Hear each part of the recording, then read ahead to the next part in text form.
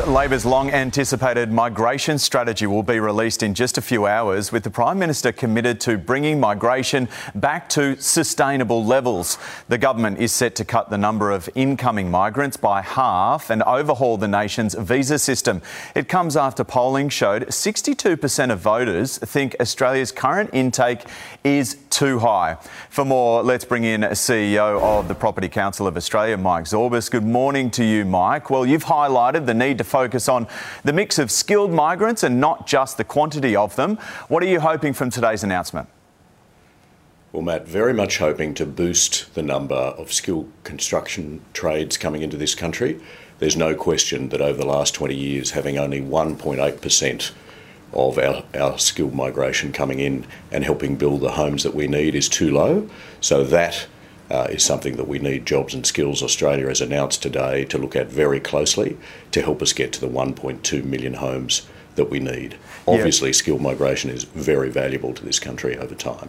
Just looking at the numbers, the building industry is going to require 480,000 workers in the coming couple of years to keep up with that demand. Is that where the focus needs to be? There's no question we're going to have to help build the big builds across the country. We're going to have to help accelerate through our planning systems and really muscle up on construction trades. Apprenticeships are good, training is good, but there's a lot more that can be brought in from overseas as part of a sensible mix of migration, and that's where this package seems to be heading.